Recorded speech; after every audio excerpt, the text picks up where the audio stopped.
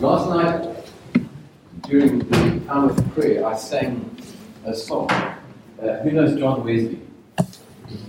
Heard it. Never met him. Well, he didn't write the song. It was his brother Charlie. And I'd like for us to sing it because it's probably my favorite hymn. It's these words, and that's the first verse, and it's two verses. So I'm going to sing it. I'm going to risk singing it a cappella and hope that when I sing it, you can join in. Yes, that is true, Mark. You can lead the room. It goes like this. This is the God we adore, our faithful, unchangeable friend, whose love is as great as his power, and neither knows measure nor end. 'Tis Jesus, the first and the last, whose Spirit shall guide us safe home. We'll praise him for all that is past, and trust him for all that's to come. I managed the words a bit last night, but we're going to sing that as our benediction just now. Just a few things that I want to say this morning. I mean, we've already had a lot. I'm just putting this here so that I can read my notes, because otherwise it's...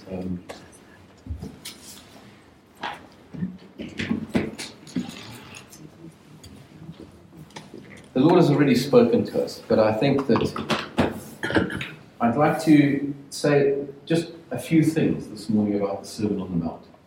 And then I think, I'm not sure whether I'll conclude it next week before Lent or whether it'll dribble into Lent, but I want to talk about the way in which the gospel and the kingdom turns things upside down. You know, the image that I gave the first Sunday we spoke on the Sermon on the Mount, but I'll come back to that next week.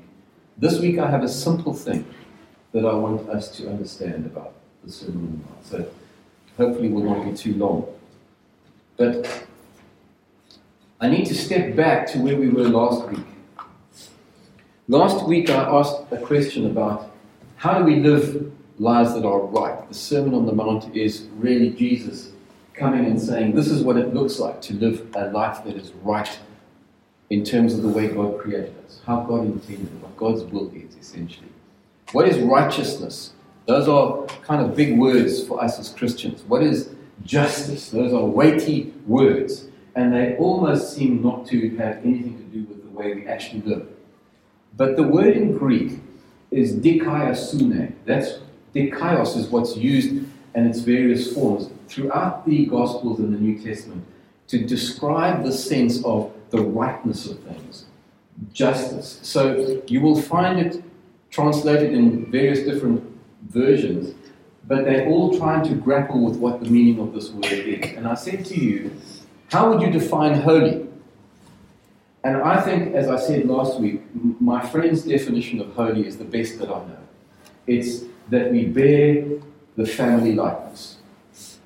We like our dad, essentially.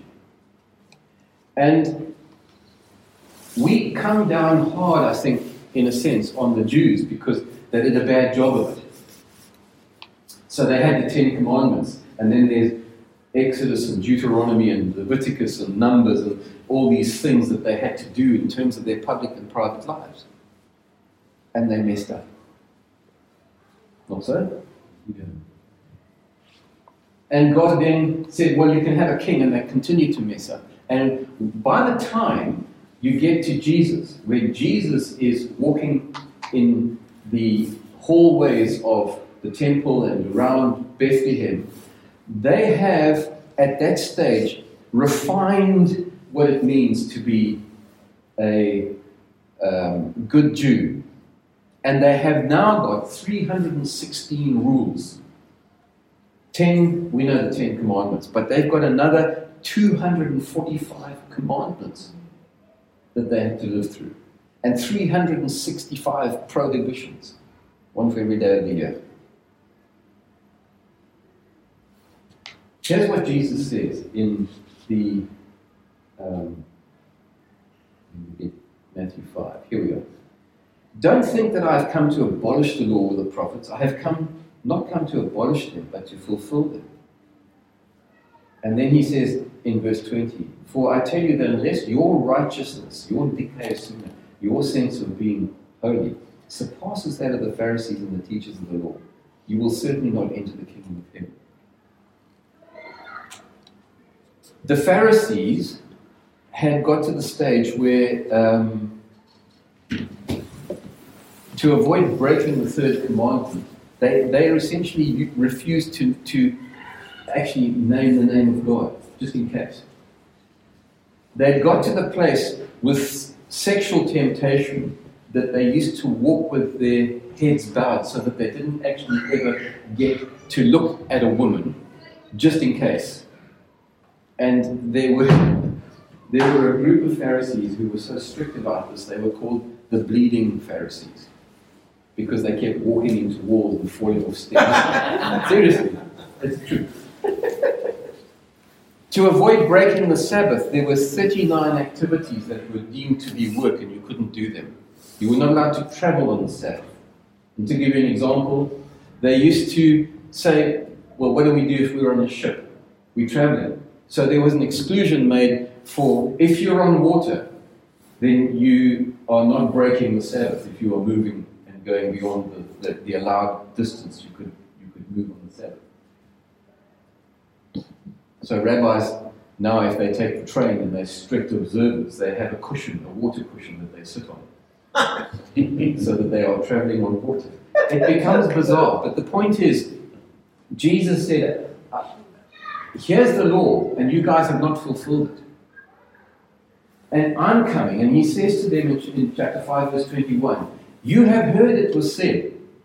And he says that to them several times in the first, what we call the first chapter 5 of Matthew. He said, but I say to you. And then he seems to make it worse. Well, he does make it worse. If you think of what he does, he says to them at the end of chapter 5, verse 48, be perfect as your Father in heaven is perfect. Now, I said to you last week that you can translate that as complete, whole, mature. But he's saying, without any problem, that he's saying, God your Father is holy, be like him.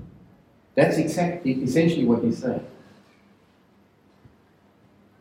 And around this whole nub of be perfect like your heavenly Father is perfect, he's talked about loving enemies. He's talked about giving away your money. He talks about forgiving. Later he says 70 times 7.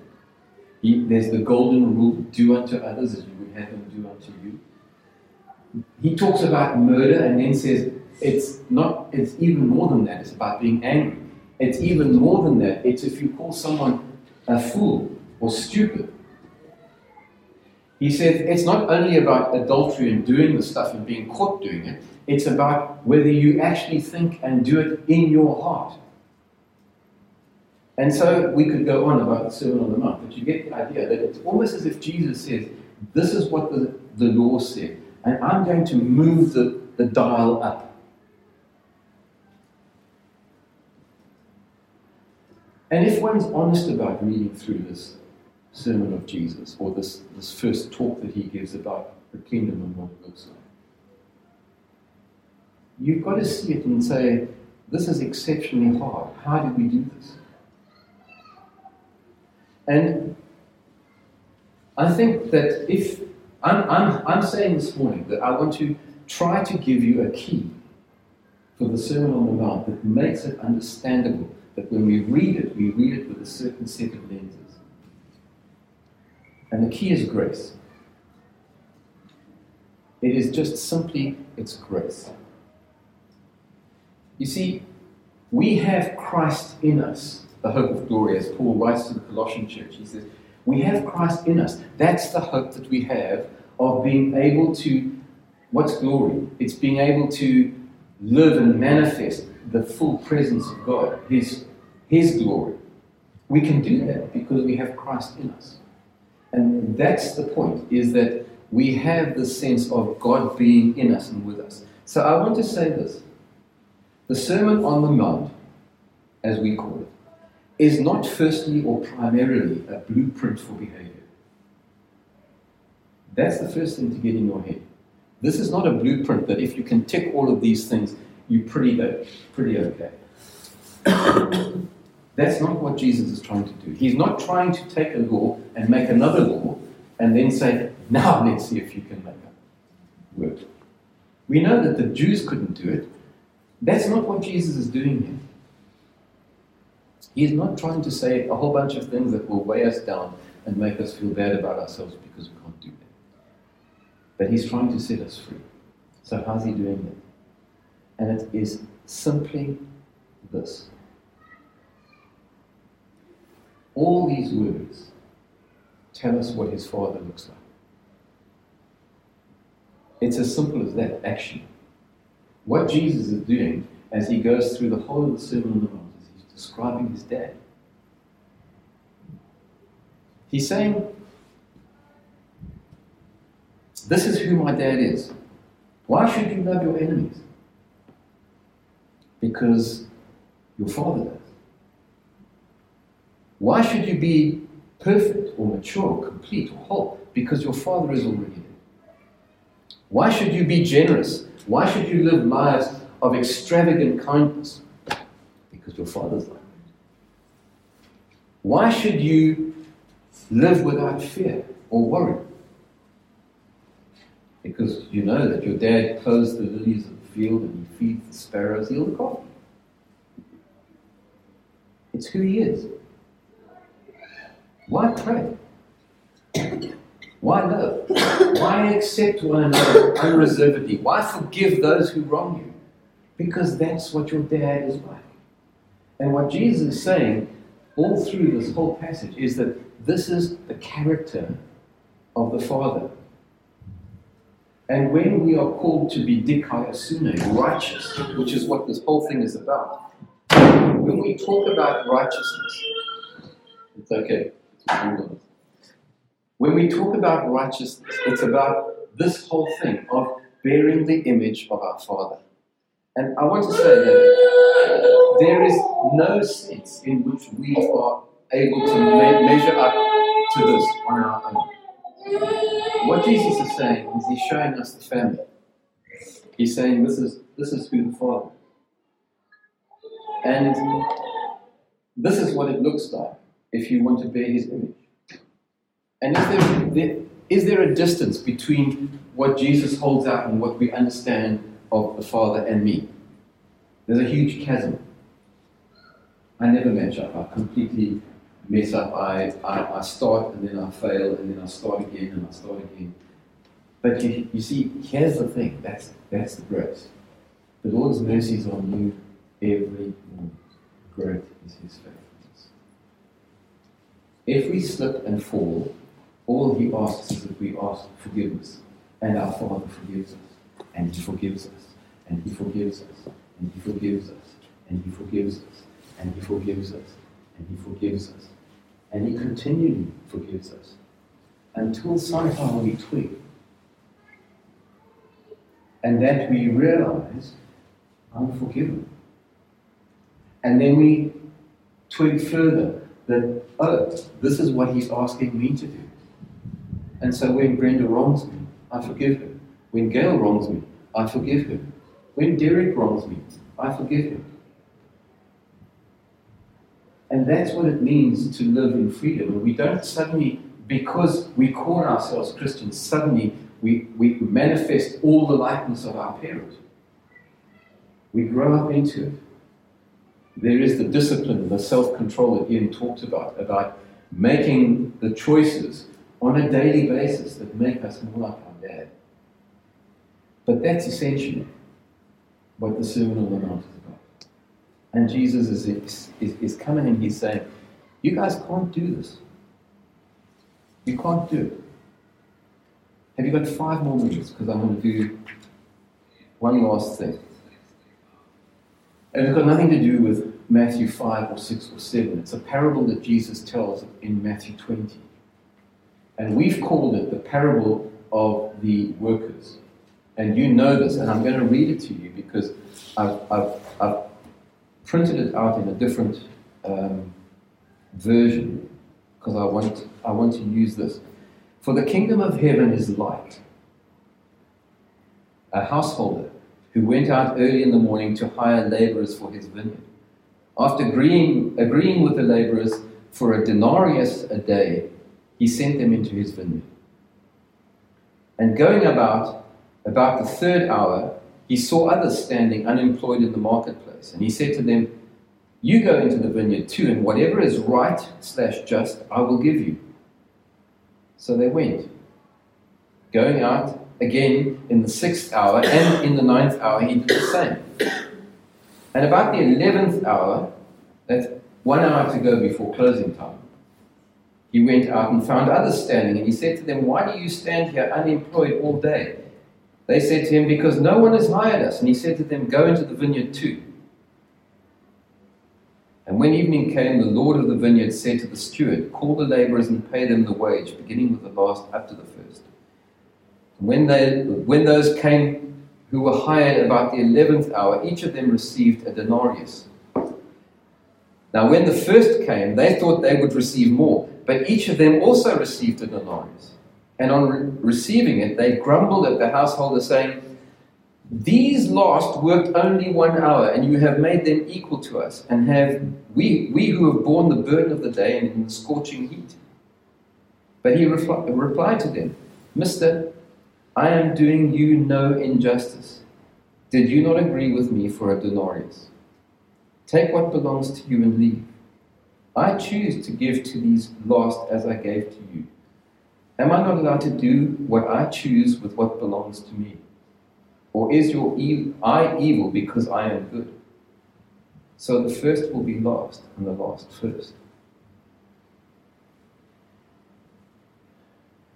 A few things you need to understand about this parable that Jesus tells is that landowners during the time of Jesus and before and after generally didn't get their hands dirty in any of the work.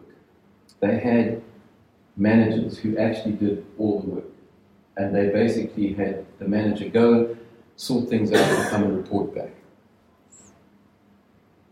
But 5 times on this one particular day, so it was either it was pruning or it was harvest, or it was some time where they needed extra labor. 5 times in this day, he goes to the place where they congregate, waiting and hoping to be taken on for a day that they can actually just put food on the table for their families.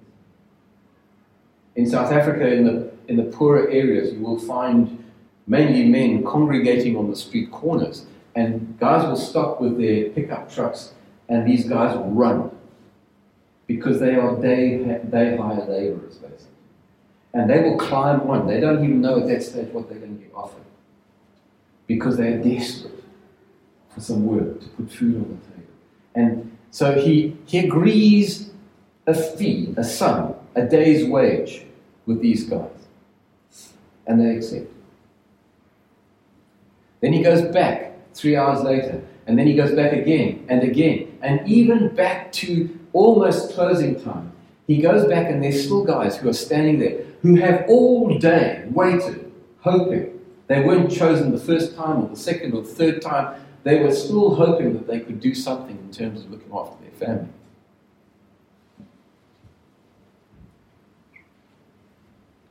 The second lot, he says to them, which I think is fabulous, "You go into the vineyard too, and whatever is right, I will give you." He doesn't agree a sum.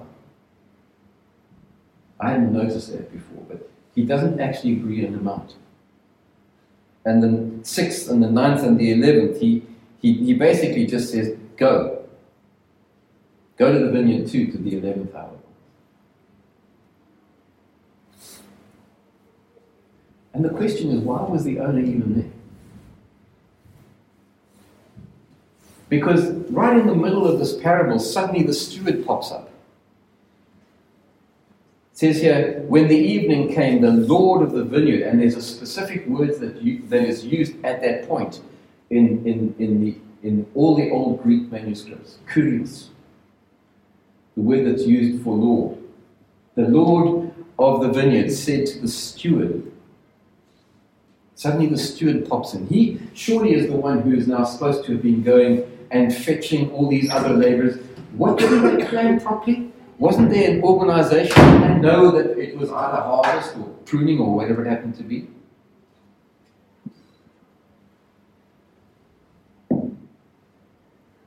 And then there is this thing where he says to his steward, call the laborers and pay them the wage. It's specifically that. It doesn't mention the denarius at this point. Pay them the wage, beginning with the last up to the first. Now that's surprising, because he's setting this up. Because if he paid the first guys, he paid for the whole day, that's what the agreement was, and that's what they said yes to, and they worked. They don't know what was agreed with all the other guys. And so if he paid the first guys first, they would have got their bucks and off they would have gone quite happy. And then the second, and then the third. And the guys who got paid the same wage at the 11th hour would have gone, wow, but there would have been no one to see them get that. He inverts the way of payment. And he says, pay them the wage. And all of them are being paid the wage. And so what you have is this sense of something building, because the 11th hour guys get a whole wage, and the 9th hour guys get a whole wage, and the 6th hour guys get a whole wage.